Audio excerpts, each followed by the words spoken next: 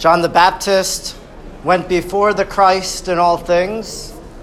He was conceived before the Christ miraculously. For the woman, his mother Elizabeth was infertile for many years. He went before the Christ in birth, and now in ministry. John the Baptist had already been proclaiming a baptism of repentance, and he was baptizing at the River Jordan. John knew Jesus, and now here he is, Jesus presenting himself to John, almost authenticating everything that John was doing, saying, "This is the work that you have done. You have prepared the way, and now I will pick it up for you."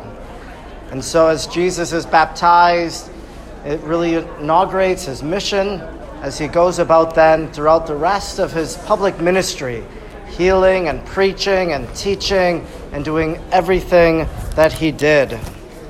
It is through our own baptism that we've been called to mission, to be disciples of the Lord, to be his friends and his followers. And so we hope that by the lives that we live, by what we say and what we do, that the voice from heaven might also say, as it said about Jesus, "You are my beloved son or daughter, and in you I am well pleased." Today we're mindful of our baptismal promises that were made on the day of our baptism when our parents brought us to the font.